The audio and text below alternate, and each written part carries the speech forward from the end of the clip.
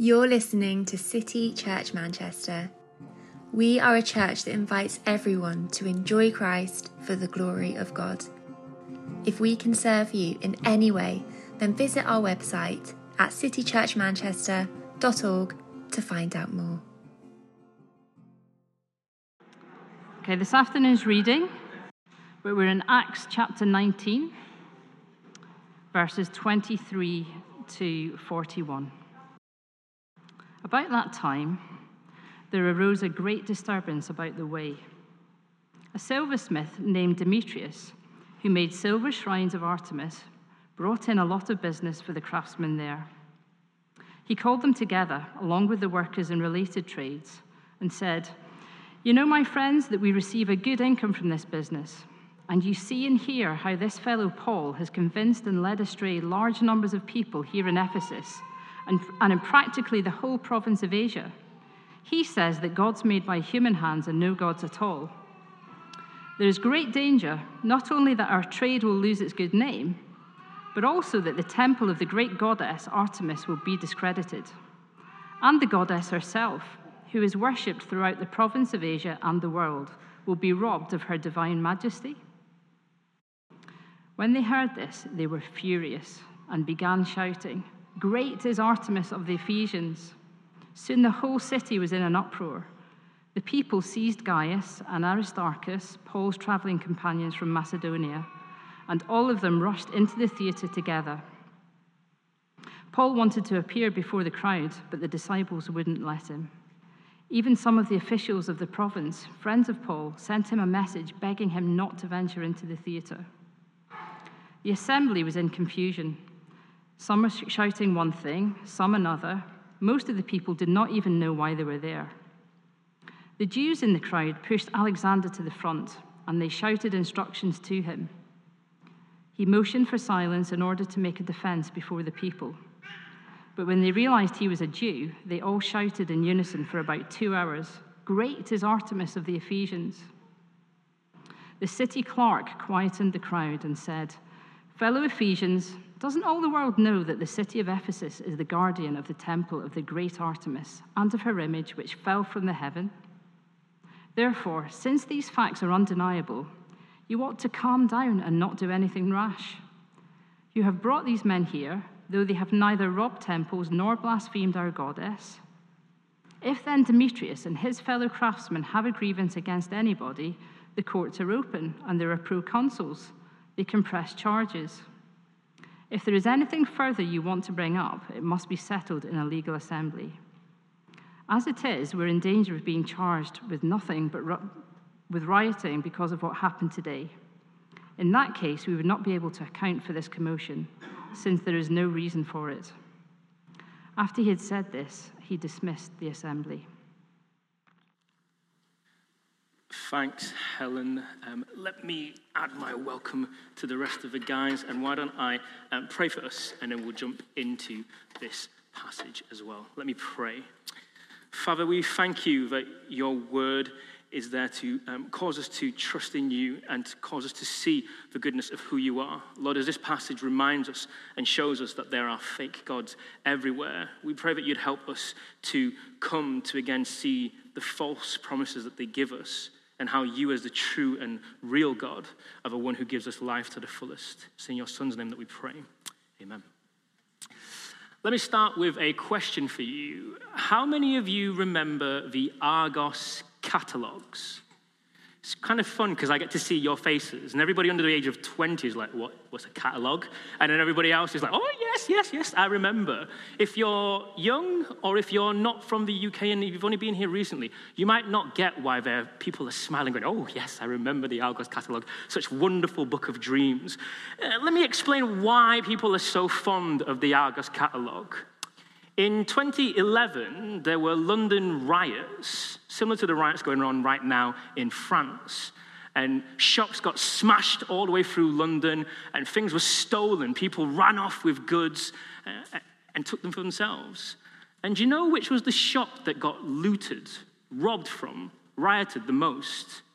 It wasn't John Lewis. It wasn't Selfridges. It wasn't Harvey Nichols. It wasn't even Debenhams. It was Argos. Why Argos. Because for the average British person, Argos is the shop that has everything. And why do we think Argos is the shop that has everything? Because there is a catalogue with 2,000 pages of different things that promise you wonderful goodies that you can take home with you. And this book, some people have called the Book of Dreams, because back in the day, before there was the internet, back in the day before you could make an Amazon wish list of what you wanted for Christmas, browsing through this book, flicking through the pages was the way that you brought up a really good Christmas list. How many of you remember getting a biro and circling all the different things? Yep, I want that one. Turn the page, fold that one over, I'll have that too, and you write down the list, and you make this massive list of stuff that you're never going to get because it's just too many things. But you'd spend hours and hours on that.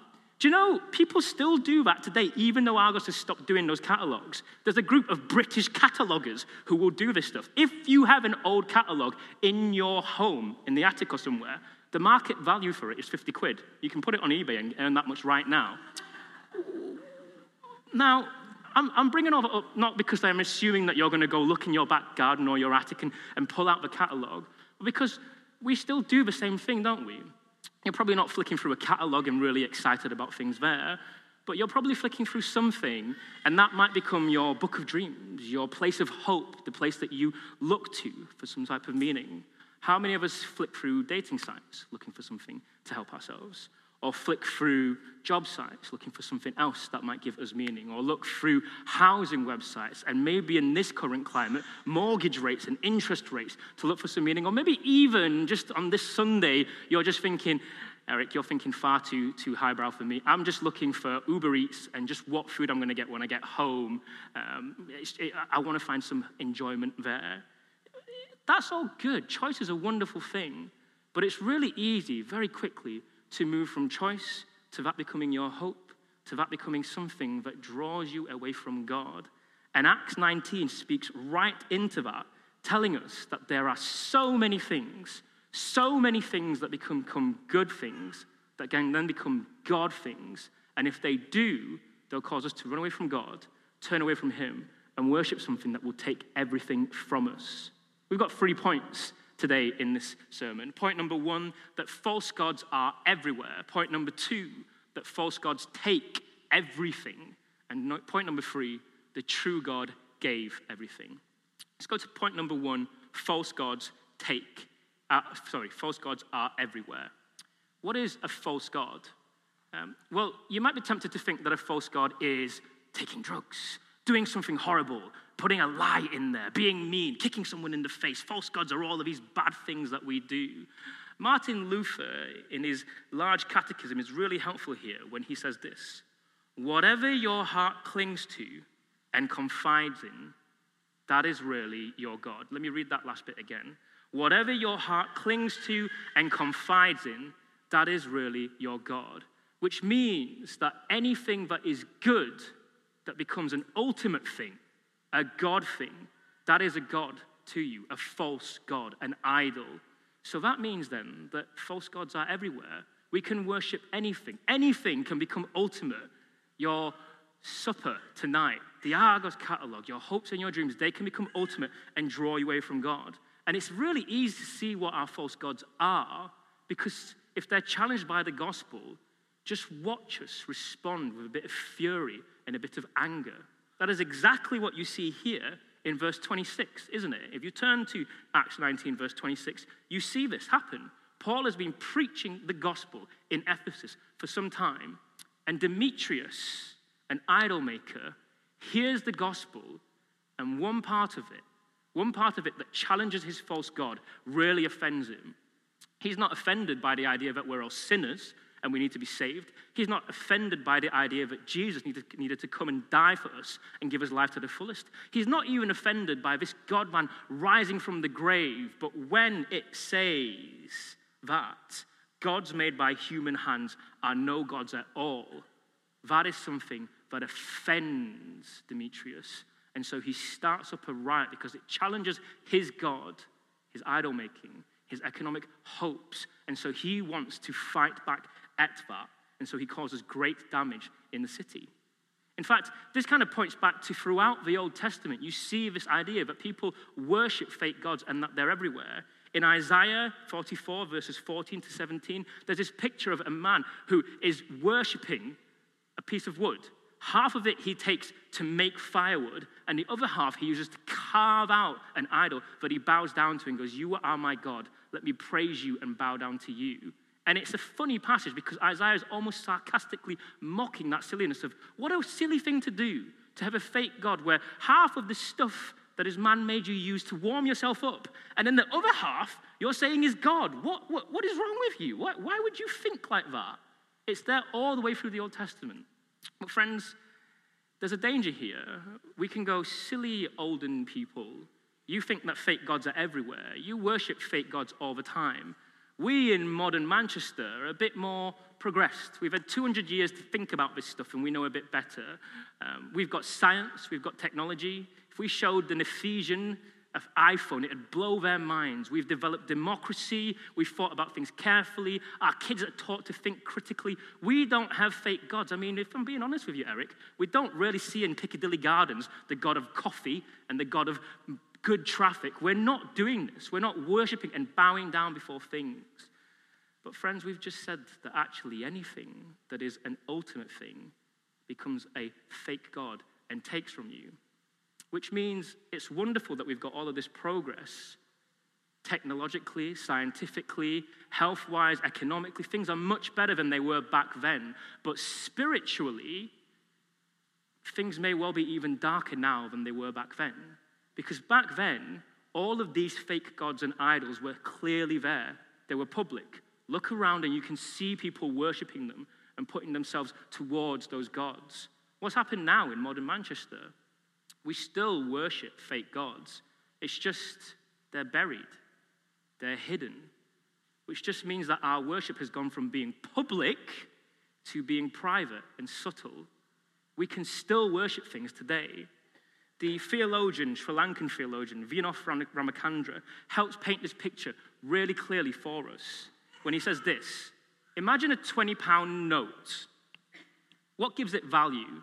Is it the fact that it's made of paper and it's got some printing on it? Of course not. It's a collective decision by human beings to give this piece of paper, this note, £20 value. Point being, it's human beings who value it that much. Now let's follow what happens to money. After time, you forget that we humans have given this value, and now money begins to define us. It begins to recreate us in its own image. This happens, right? For so many of us, our worth is defined by how much we earn, the capital we have. Whole human societies are assessed as developed or undeveloped on the basis of how much capital, how much money that nation has at a particular moment in history. Instead of men and women controlling money, money now controls men and women. It dictates to us where we should live, what jobs we should do, how many children we should have, with whom we should mix and with whom we shouldn't mix. It reaches into every nook and cranny of public and private life. When men and women fall under the spell of money and cease to question its tyrannical hold on all thinking, they have become possessed by an idol, the God Jesus refers to as mammon. Do you see how something that we think is a great idea, it is a good idea, and have invented and created, very quickly ensnares us, grabs us, and holds us, and tangles us, and before we know it, it is shaping us, becoming our God, and making and impacting us, and making us become something that we never thought we would want to in the first place. Friends, fake gods are everywhere. But let's go to point number 2. Fake gods take everything. Look back with me at verse 35, and what we get is the city clerk questioning the riot that's happening and the mob. And it's a bit of a funny bit, isn't it? Because usually in Acts, a section in the Bible like this is finished with Peter or Paul giving an address to the people, spelling out the gospel, helping us delight in God. But here, it reads like the city clerk is just going, calm down, would you please? Otherwise, we're going to get told off by the Romans. I mean, it feels a little bit like your housemate who's just like, can you just turn it down a little bit? Otherwise, the neighbors are going to be annoyed. But take a moment here. Luke writes this. And Luke is the same person who wrote the Gospel of Luke. and the book of Acts, and he sticks bits in there for us to learn something, to show us something about God. Why has he put the city clerk in this section here? Who's the clerk talking to? Is he saying to Paul and the people who are preaching the gospel, you're the problem, calm down, stop it? No. He's turning to the people who are rioting, the people who are falsely worshipping false gods, who are causing a ruckus, and he's going, you need to calm down. Otherwise, them Romans are going to destroy us. You are going to bring destruction to us. You who are saying these other people are the problem, they're not. You're the ones who are doing something crazy, and you're the ones who are going to get us in trouble. Stop it. Meaning that those people who were worshipping idols, who thought that they were protecting their economy, who thought that they were protecting their heritage, who thought that they were fighting against the gospel in something bad, were bringing destruction upon themselves. They worshipped false gods and idols, and those idols told them lies, twisted them, and to an extent took everything from them. We see this happen throughout the Old Testament and throughout the New Testament too. There's the picture of how money is the god for Demetrius and draws him away from wanting to worship something that should be worshipped. We can see how the mob here are reacting and shouting in verses 32 and 34. Do you notice that? It's not normal, is it? They shout for 2 hours about how great their God is. That's an incredible devotion to it. Why? Because of the economic benefit for them? Because of the heritage and the pride that they have in their city, which seems developed? Because maybe for some of them, they enjoyed the benefits of what is going on there, and maybe even the prostitutes that were there in that idol worship that was there. Maybe all three. There were different gods that were ensnaring them. And what about the clerk? Why is he saying all these different things here? Is he hoping that this will give him political gain, some money and some power? What you see in this whole section is 3 different people, Demetrius, the mob, and the clerk. And all of them show us those common false gods, don't they? Money, sex, and power. Those things that ensnare us and draw us away from God. Now, I'm aware at this point, some of you have heard a sermon, maybe numerous sermons about idolatry, about false gods, and about how they're different. And we all know the typical ones. Yes, Eric, I've heard about money. I've heard about its danger. I've heard about sex and about its danger. I've heard about power and about how that's dangerous as well. But we've just said that false gods are everywhere. They're in our city. They're actually in our homes. They're actually in this church as well. And they can draw us away from God. Think about the dangerous, more subtle gods that we sometimes worship instead. So one example is something as just neutral and as unscary as sport. Some of us love the idea of winning. Some of us love football, and there's nothing wrong with that. In fact, just an hour ago, I was chatting to Johnny, who was telling me, he was like, my old professor would tell me that actually he had to book days off when Everton was playing because he'd be grumpy towards his patients afterwards. So he learned that actually as a doctor, he would not try to care for people on the days when Everton were playing in case he was just not doing a really good job. I mean, that's kind of a bit crazy, isn't it? But it's something neutral that really takes you. Now, you could laugh at that story, but actually, this is the same God that impacts our city. Do you know that the Behavioral Institute tells us that this is a group of 7 people that used to be in the government and now are working worldwide to study different things? It tells us that, unfortunately, domestic violence in the UK surges during football competitions like the World Cup and the European Championships.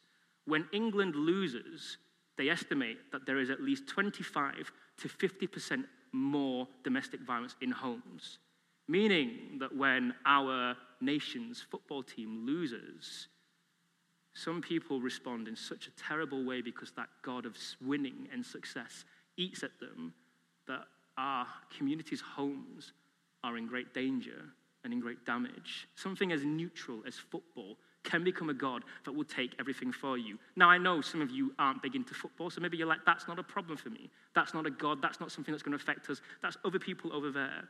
Well, what's the big God in Manchester? The one that seems to eat everybody here in modern Manchester. There's the God called self-individualism, or if you want to use a more cool and everyday hip term, that you do you thing. That, self-expression. You be happy. You just, yay! I can't believe I said that word. Yeah, you do you. You focus on being happy and expressing yourself, which again is a good thing to a certain degree, but if it's made into an ultimate thing, it will make you self-involved and destroy you and make you lonely. Listen to what Sadiya Khan, a non-Christian psychologist, said. She was asked, why are people more lonely than ever? Why is there more and more people with relationship breakdowns? Why is it, most recently, there are more and more divorces happening? This is what she says. It's because of distractions. Distractions, they are everywhere. There are alternatives to everything. Even if you want a meal, there are 50 alternatives on Uber Eats. If you want to go out and eat, there are 50 places you can go. If you want to watch something, there are 50 alternative shows on Netflix. There are so many alternatives to every aspect of life. All this choice makes it almost impossible to invest in one thing or one person. Everybody and everything becomes disposable. So what is happening in relationships is that in the past, if your partner came home tired and stressed, maybe you'd pick up on it.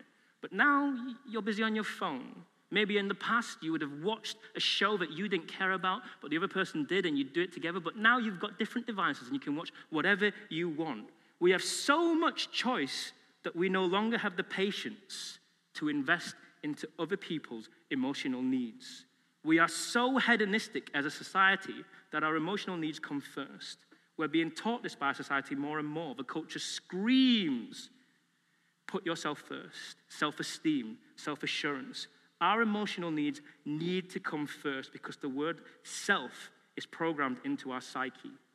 We no longer get happiness from someone else's happiness. Happiness is now a selfish pursuit. You see how that God that seems so wonderful, express yourself, do whatever makes you happy, will actually eat you away. It will tear you away from good relationships. It will tear you away from caring from other people. And when that happens, eventually you find yourself sad and all alone. Last one as an example. I know up until that point you're like, yes, Eric, but we've heard that story of idolatry. We know that we need to be careful about this stuff. That might be in the air in Manchester, but it's not in our church. We hear the gospel every week. We repent. We try to follow God. Well, friends, actually, can I push back on that and say, if you think that's true, you're being incredibly naive. It's in our church too. There's a group called the Barna Group, which is the gold standard of Christian statistics and surveys. And in 2017, they surveyed Christians and asked them a bunch of things about their different thoughts. And the Barna Group found that 66% of church-going Christians say that enjoying yourself is the highest goal in life. Let me say that again. They asked Christians who go to church on a week-on-week basis, and 66% of those people said the biggest goal in life is enjoying yourself.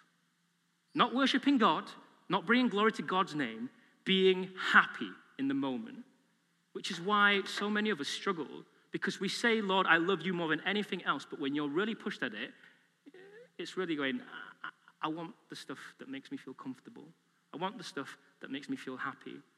And in a big church like ours, where lots and lots of people are moving through, I think the God and the way that this looks for us is the idol of community, of the idea that we can be home, that we can find somewhere where we belong, where everyone will love us, where everything will be nice, and where we'll get along really, really well. Hear me again, I am not saying community is a bad thing, but if it becomes a God thing, an ultimate thing, it will destroy you. It will take everything from you, and it will eat you. Let me read to you what Dietrich Bonhoeffer said. He is a famous theologian who decided to resist Nazi rule and went back from New York to Nazi Germany, and it cost him his life as he preached the gospel. He says this: those who love their dream of Christian community more than they love the Christian community itself become destroyers of that Christian community, even though their personal intentions may be ever so honest, earnest, and sacrificial. God hates this wishful dreaming because it makes the dreamer proud and pretentious. Those who dream of this idolized community demand that it be fulfilled by God, by others, and by themselves. They enter the community of Christians with their demands set up by their own law and judge one another and God accordingly. It is not how it should be. It's not we who build. Christ builds the church. So the challenge is, do what is given to you and do it well, and you will have done enough. Live together in the forgiveness of your sins and forgive each other each day from the bottom of your hearts. Do you see the challenge that's there? If we go to church going, I want a community that will make me happy. This church family is meant to be loving and kind and wonderful, and it's not meeting my needs in the way that I want. Hear me, that might be a legitimate thing to be crying out for. But if you are hoping that this group of sinners who are just as broken as you and need Christ just as much as you are going to fix everything that you want, you are going to be disappointed. Because we are all broken and we are not perfect and we are not the greatest friends that you can ever hope for. Christ is your truest friend. And this group of people are the people that Christ has chosen to die for. And this group of people are the people that Christ calls you to invest in and get to know. And you know how we invest in each other?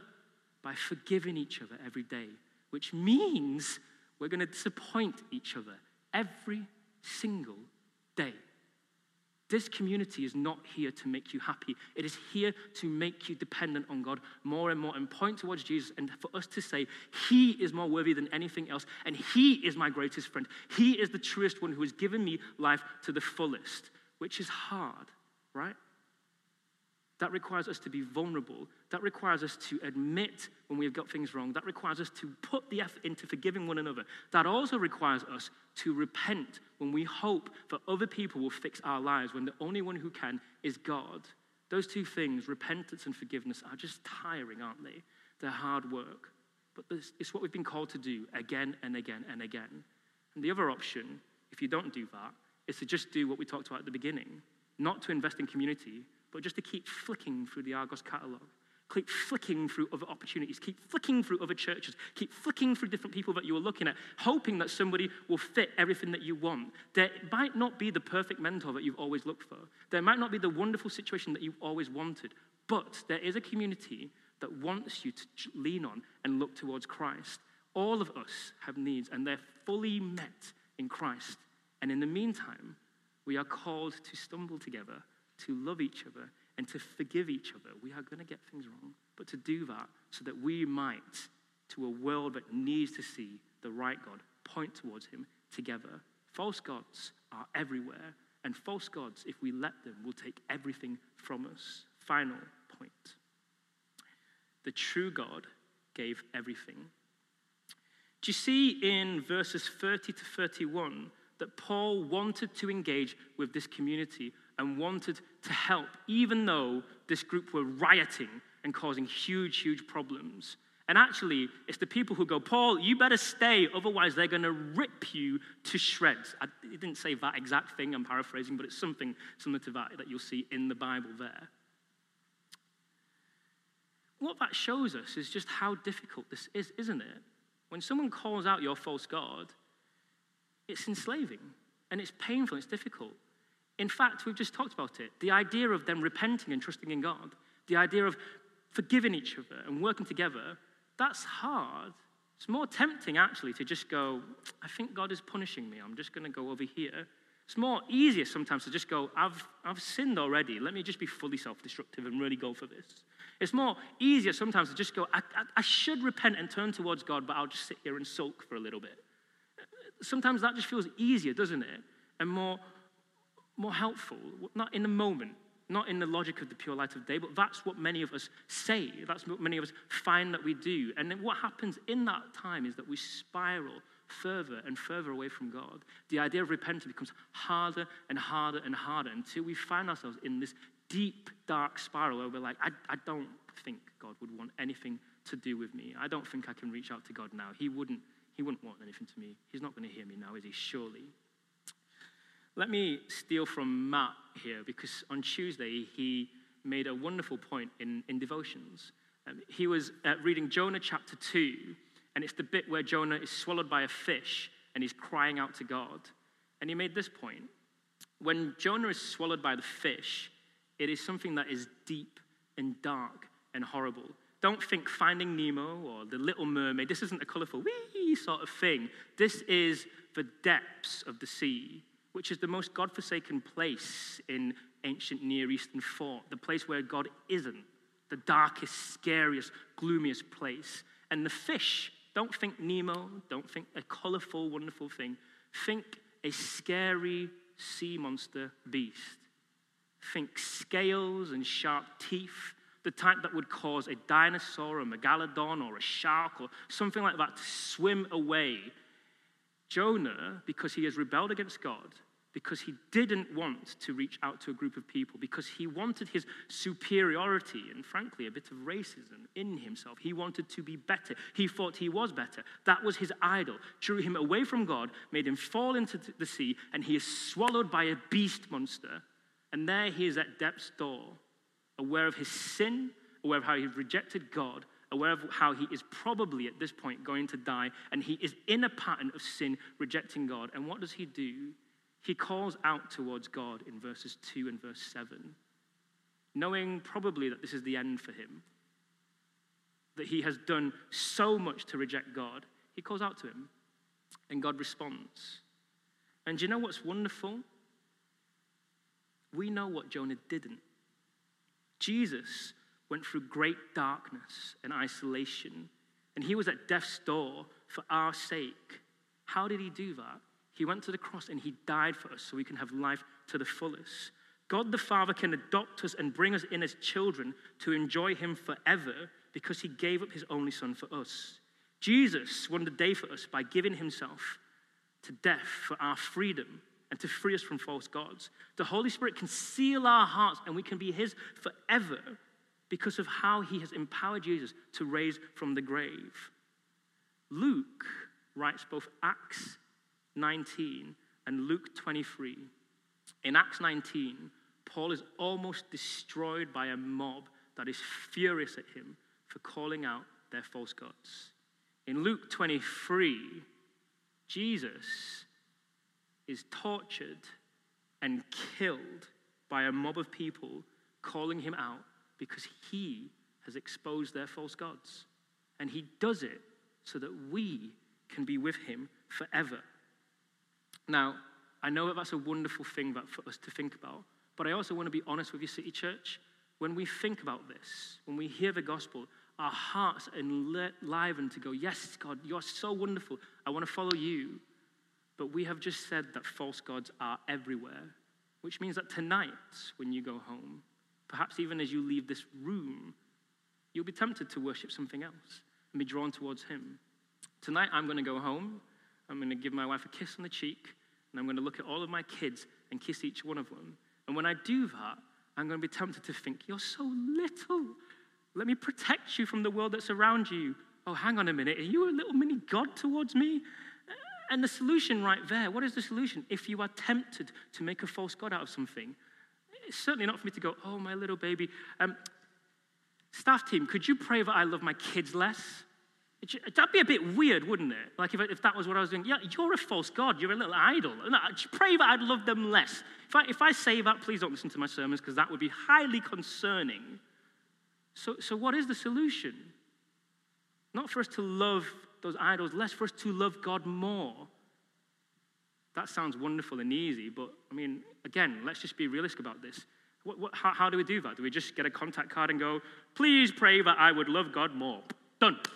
Look, it's not so simple, is it? So how do we go about this? Well, we remind ourselves of what God has done for us. We remind ourselves of how he loves us. We remind ourselves of that sacrifice of what he did. Do you notice that I'm saying something very similar to what Ralph said last week? We pray. We go through spiritual disciplines. Again and again, we remind our hearts and our souls of God's goodness. And as we do that, we find ourselves melted to want to follow God more and more. You need to see that Jesus broke himself for you, and you need to remind yourself of that constantly. Do you know that when you are tempted to not repent, when you are tempted to continue spiraling, when you're tempted to believe the lies of a false god and stick with it, Jesus is never the limiting factor in that relationship. At any point, you can repent. At any point, you can be with him again. At any point, you can have life to the fullest. Even if you are in the most darkest, horrible situation, God is not far from you. Why? Because even if you were swallowed by the belly of a beast in a deep, dark, God-forsaken area, Christ has died for you, which means that at any moment, if you repent, if you just admit that you've got things wrong and try and turn towards him, try to forgive others, try to love others and lean on God in what he's done, you can enjoy life to the fullest right now. And you can start worshiping the God who has given you everything already now. Let me pray. Father, we thank you that you do not tell us false lies.